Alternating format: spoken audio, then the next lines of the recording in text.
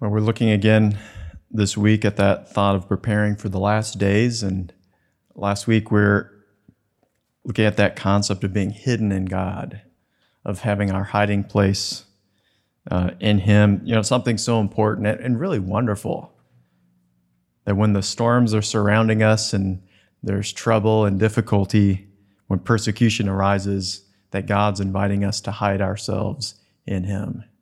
And that He would be our covering. He doesn't promise to take us necessarily out of the situations, but that in those situations, He's a covering for us. And that allows us to endure, just like Noah. He wasn't taken out of the flood. He was floating on it, right? God gave him that ark as a covering and as a dwelling place that would be a place of safety for him. All those outside of that perished. And that's really what it's about in the last days. We got to find our place in God or we perish. And, we looked at in the Bible study this past week, we've been looking at Pilgrim's Progress, and, I was kind of struck about that thought of Pilgrim walking through the valley of the shadow of death. He was given a highway through that valley, and God was with him. And even though it was dark, he was under the shadow of God's wing there, right on that highway. And he had a way to walk straight through that dark valley. And we have the opportunity to experience God's presence in the light and in the darkness too. And He wants to be that covering. And so this week I wanted to look with you at a similar concept that relates to being hidden with God. And in Psalm 31, it talks about being hidden in the secret of God's presence and from the strife that's around us. And so let's read what Psalm 31 and verse 19 says. It says, "Oh, how great is your goodness, which you have laid up for them that fear thee, which thou hast wrought for them that trust in thee before the sons of men. You will hide them in the secret of your presence from the pride of man. You will keep them secretly in a pavilion from the strife of tongues." If there's two things we're seeing an increase of in this world, it's the pride of man, right? Everyone wanting to be number one, each one accounting himself better than his neighbor, more important. That doesn't really flow with what the Bible says we're to do. And also the strife of tongues. It just seems like there's a lot of talk out there that's just strife, against lots of different people. It's full of strife and striving.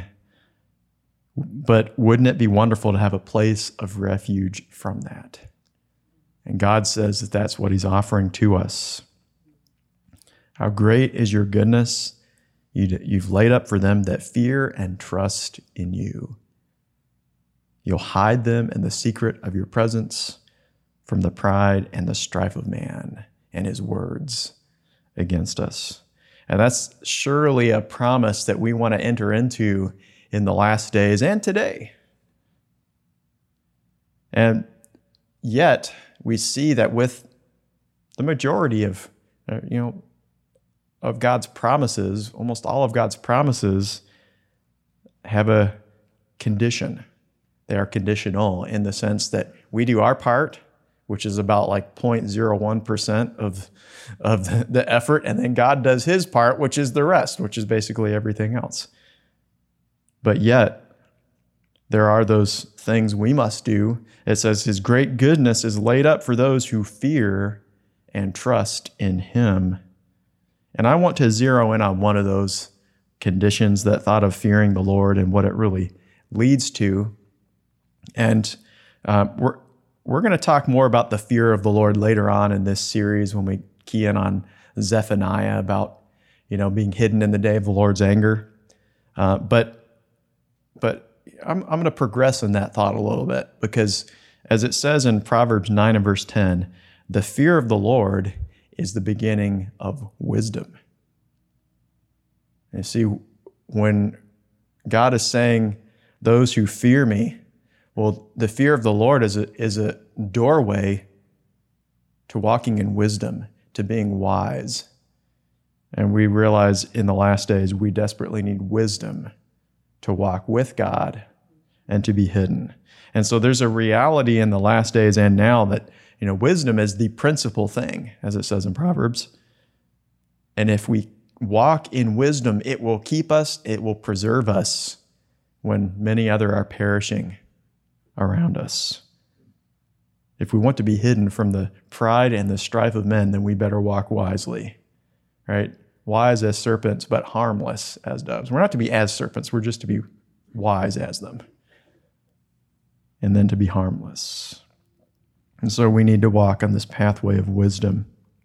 I'd never really noticed it before, I knew that wisdom was something that it's a quality God holds dear to himself.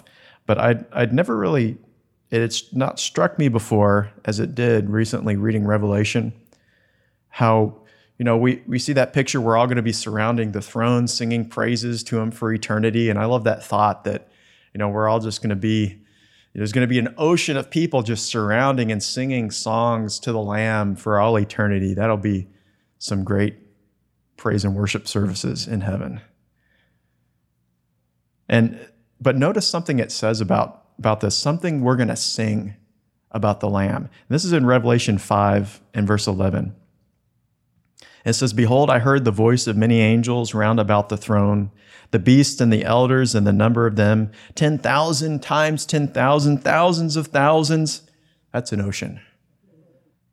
"Saying with a loud voice, Worthy is the Lamb that was slain to receive power, riches, wisdom, and strength and honor and glory and blessing."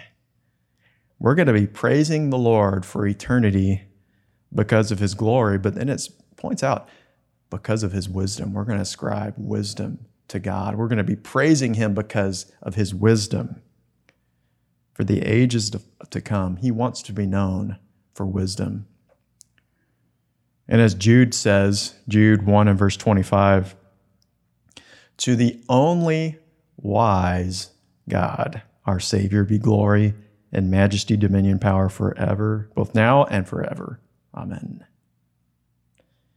There are many small g gods in the world, right? That kind of referring to principalities and powers and so forth. But there's only one wise God. That's Jesus and his heavenly Father and the Spirit of wisdom that he's inviting us to flow in. And so, we can worship the Lord for his great wisdom and also for the Spirit of wisdom he wants to give to us that we can walk in and be preserved and hidden in him now and in the days to come. And so what's a good definition of wisdom? Well, one that I've picked up, I think probably got it from a sermon with Pastor Bailey, and I've written it down ever since, or one of his books. But I've just always kind of carried this definition, is that wisdom is the divine ability, right? So it's from God. It's not something we're just because we're smart, right? Thank God for that. Wisdom is the divine ability to make right choices. That's really what wisdom comes down to. If someone's wise, they're making good decisions. They're making smart decisions. You're like, man, I need to make decisions like that person. They're wise, and that's something we want to do. But here's something else that we can consider, right? Divine ability to make right choices, and therefore to live life skillfully. That's kind of a neat thought. We can live skillfully, right? If someone's skillful, they're just kind of adept at doing something. They can flow with things. They're good at it. And God wants us to be good at living, good at dealing with things that we encounter day to day, making those decisions, sometimes on the fly. Sometimes we don't have time to go into our prayer closet and pray for 2 hours, to get a word from God. We need decision now. And we say, oh, Lord, give me wisdom for this. And we make that decision. Oh, Lord, I hope that was the right one. There's times we have to do that. But, that's where we need the Spirit of wisdom to live skillfully. God wants to give us that Spirit so that we walk in that Spirit. It's having the mind of God, having the perspective of heaven, or at least to some degree. Someone who is wise does not necessarily understand everything about their situation, but they know the right steps to take that are before them. And they're able to avoid the traps of the evil one.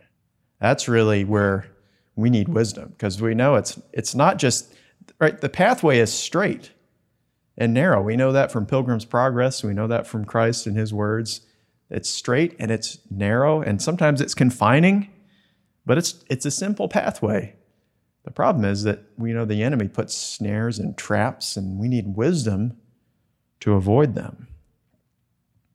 Proverbs 27 and verse 12, a prudent or a wise man foresees the evil, hides himself, but the simple pass right on along, blithely walking in their own, just kind of keep going down the path, and they're punished. They put their foot right in that snare and they're trapped. And so the wise in heart, they look ahead and consider. They see that there may be trouble. That's part of the fear of the Lord is, I hope there's not trouble in this. Well, if I think there's trouble, it's not worth it. I'm going to avoid it. I'm going to pass not by it, go not near it, pass away, as it also says in Proverbs. But the simple, they walk right into that difficulty, for they know it. They suffer for it. And so the reality is the simple, or those who lack wisdom, they live a hard life. They have hard experiences. God does not want us to go through the school of hard knocks. He wants us to go through the school of the Spirit, where we're led by the Spirit of wisdom. Now, sometimes the best way we learn is through our own mistakes, and sometimes that's okay. It's okay to learn from our mistakes, but we don't want that to be our defining characteristic in life. Yeah, in order to learn that, I'm going to have to make that a big mistake, and then I'll know. Yeah, we can learn from other people's mistakes too. That's better to do that. But we need the wisdom of God to make those right decisions and live skillfully. So many people get into trouble because they do not have wisdom, even Christians. We can get into trouble because we do things our way, or we make decisions based on the seeing of our eyes instead of the leading of the Spirit. And Jesus even said in Luke 16:8, he said, there's times when the children of this world are wiser than the children of light, because they're considering their pathway and they're considering what's before them, even though they're of this world. I guess they're walking in the wisdom they got anyway. But sometimes the children of light are just so ignorant of not paying attention to the consequences of their actions that they can walk right into a snare.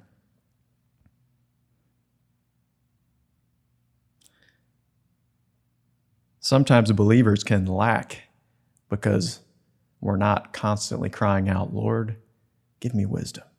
Lord, I need wisdom for this situation.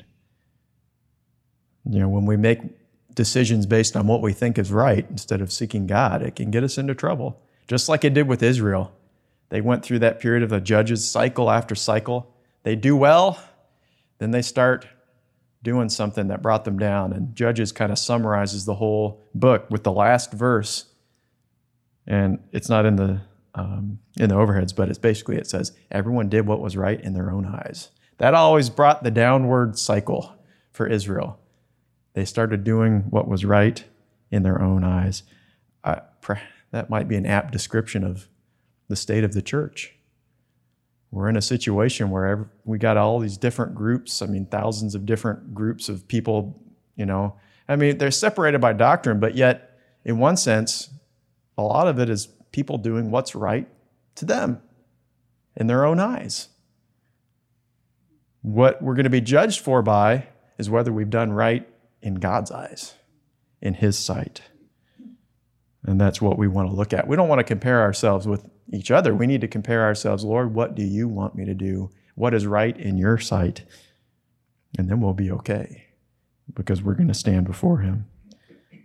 But wisdom, if we walk in wisdom, it just causes our path to grow brighter and brighter unto the perfect day. And the older I get, the more I come to appreciate the value of wisdom. Now, there is something about wisdom that we have to kind of keep in mind, keep constantly before us, and it's found in James.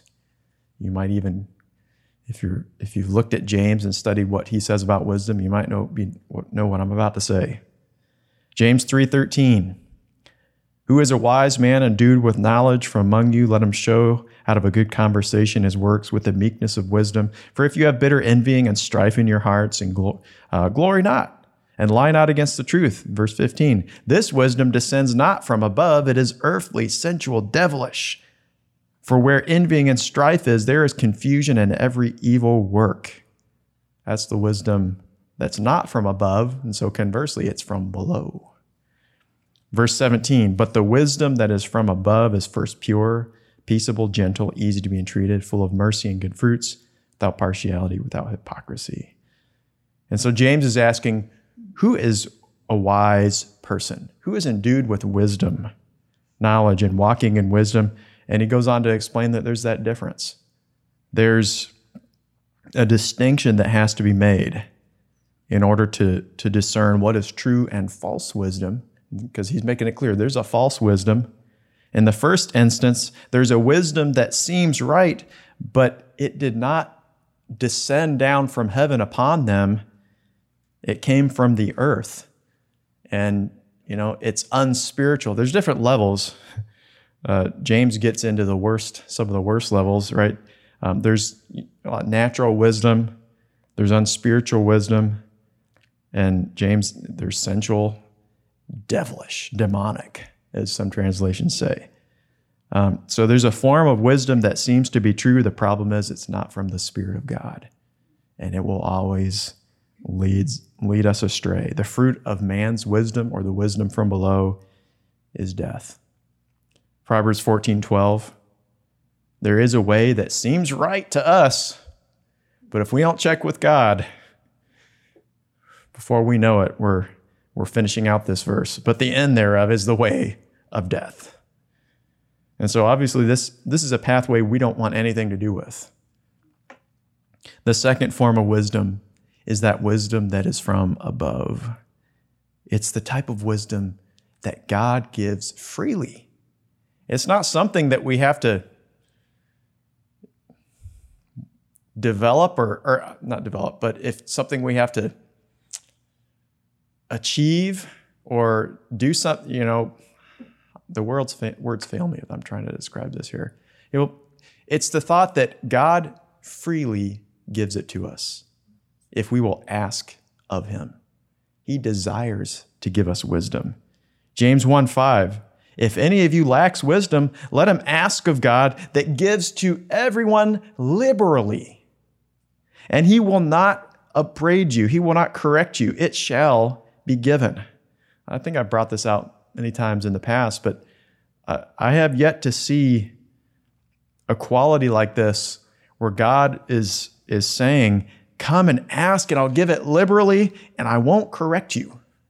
There's some things he might start correcting us for if we ask too much of. Maybe if we say, Lord, I need more provision, give me more money, more this or that. God says, I'll never correct you for asking. You can't ask for too much wisdom. It's impossible.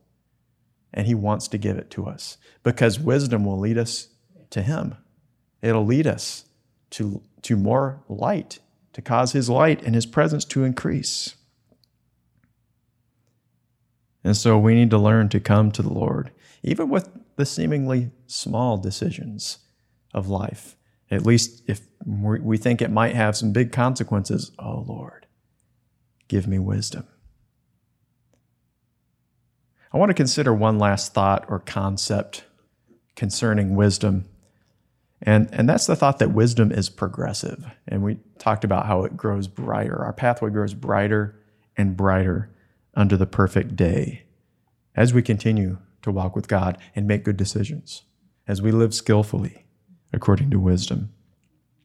And we can see this concept in the tabernacle, this progression of God's wisdom, his light to show us the right way to go. we can see the different sections of the tabernacle. And we've covered this in the past, so I won't get into detail. But in the outer court, it's open, right? It's the light of day. It's natural light, so to speak. And so the priests would be out there ministering to God, and their source of light was natural light. And so it can speak to us as believers coming to this point in the outer court that we pass through the door, which represents Christ, and come to the altar, representing his sacrifice for us, our blood covering us, the brazen laver, representing us being washed by the word and being cleansed. And there's a change that has begun to take place in us. But at the same time, we can still be walking in natural light. Right? We can still have a natural focus and a natural perspective. But it's not to remain that way. Paul said this in 2 Corinthians 5:7, "For we are to walk by faith, not by sight." That's our goal as believers. We start off walking by sight because that's what we are. That's where we come from. That's our nature. That's our mentality. But it is to change in our journey. And to go on, we have to have a change of focus. And so when we go on in the tabernacle, we realize that God's calling us on to progress from the outer court and come to that holy tent, right? Where that's indoors into the holy place. And the first section of that being the holy place, and that contains, and there's a lot that is involved, and you could talk about that in our spiritual progression. But one of the first things you see, it's on the left-hand side, is the candlestick. That's the only source of light in that tent. And the candlestick represents his Holy Spirit. One of those spirits is the Spirit of wisdom. And it's his Holy Spirit of wisdom that he wants to impart to us, because that will give us light.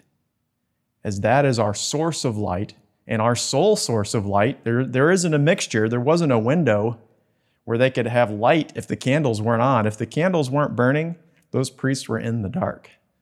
And sometimes that's an okay thing to be. It's a good reminder that when God is not speaking, have you ever felt like, Lord, I'm in the dark. I don't know what to do. That's okay.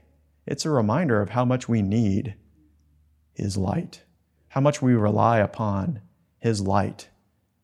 Because we definitely don't want to go back to relying upon natural light. We need the light of his presence. So many are walking in natural light. The problem with that, I'm going to kind of close with this concept, but the problem with that is darkness is coming upon the earth. It's even here now. But, as Isaiah says, gross darkness, the people. In fact, let's read that. Isaiah 60 and verse 2. Darkness shall cover the earth. Gross darkness is going to cover the people. But the Lord shall arise upon thee. His glory shall be seen upon thee. There's going to come a point where trying to walk in natural light will fail us because the darkness will be so great. I think that's we're fast. There's a fast progression taking place in that realm. But we don't have to fear, do we? Because the promise of that verse is his glory will be made available. And if we flow in that glory, it will not only give us light, but it will shine as a light through our lives to those who are in darkness. But that illustration that we see in the holy place is that light comes from the Holy Spirit. And the one we're looking at is the Spirit of wisdom. And so that tells us we desperately need to cry out, "Oh God, fill me with your Spirit of wisdom." I need wisdom for the last days. I need wisdom for today. That's the only way that priest could see to minister in the holy place. He had to go to the table of showbread, and he had to put fresh bread on there, and then he had to go to the altar of incense and put incense. But he couldn't see to do any of that, unless that candlestick was shining out. And there's an aspect of the Word of God that everyone has the opportunity to come and read it.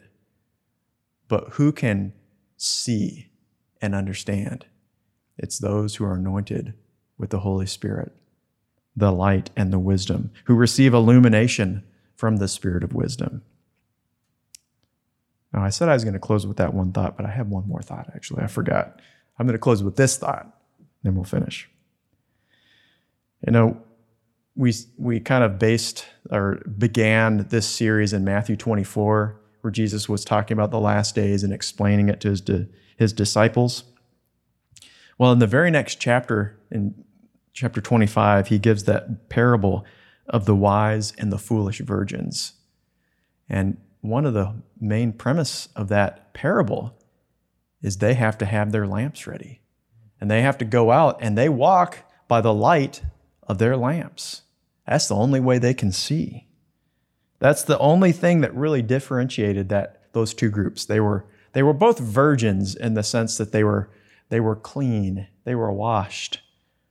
But one group had an abundance of oil, and the other group ran out. They did not see the need to keep continually having their lamps fill, and it ran out. And so the wise virgins weren't content to have a limited amount of oil. And we cannot be content to have a limited supply of the Spirit of wisdom in our day, and especially the last days. In fact, the wise virgins obtained double, enough for the time of waiting and enough to go out and respond to God when the bridegroom called, to respond to the bridegroom and to enter into the wedding feast. And so God wants to anoint his people today and in the last days with the abundance of his Spirit of wisdom, that we would be a people who know what to do, who can make right decisions, who can see the traps of the enemy, who can live skillfully. Lord, I want to live skillfully. I don't want to live clumsily. Sometimes I feel pretty clumsy at times. That's because I'm walking in my own light. But when we're walking in the light of God's presence, we need that today because of the pride of man, because of the strife of tongues, and because of the traps of the enemy that are only increasing in our day. But if we will be a people of the candlestick and of the anointing of the Spirit of God, if we become like those wise virgins, each with a lamp going out in the ever-increasing darkness, well, that just makes our lamps brighter, doesn't it?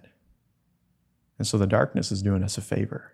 As long as we have the lamp, as long as we're filled with that oil. The bride of Christ is described in the last days as a mighty army. And you can kind of picture they're a mighty army of wise virgins going out each with their lamp and shining forth the glory of God. And she's going to become so glorious at the end because every virgin is going to have a bright shining lamp representing the Spirit of God, the Spirit of wisdom flowing through them. Then there's more about the light in the tabernacle we've touched on in the past, but that's just one aspect related to our topic today.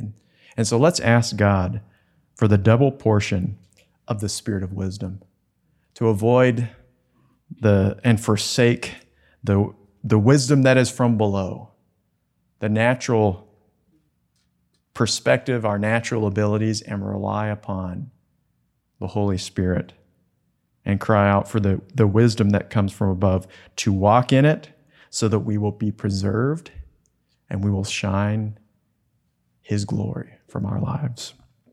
Lord, we just thank you for your plan and your purposes for us. Lord, they're so good. Thank you that you've preserved your goodness for those who fear and trust in you, for those who walk in your ways of wisdom. And Lord, we just look to you. We ask that you would lead us and you would increase in us as James is telling us to. Lord, we come today asking for more wisdom. Lead us in the way of wisdom, O God, that we will be preserved, that we'll avoid the the pride of man and his strife of words and the traps of the enemy. Oh God, help us. Lord, we confess there's times that we walk in what we think is right.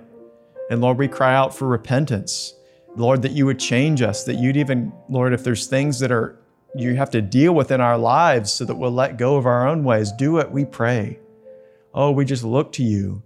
Oh God, lead us in the way of wisdom, we ask. Oh God, cause your light to shine and increase in us in a greater and greater way, we pray. We thank you in Jesus' name. Amen. Amen. God bless you.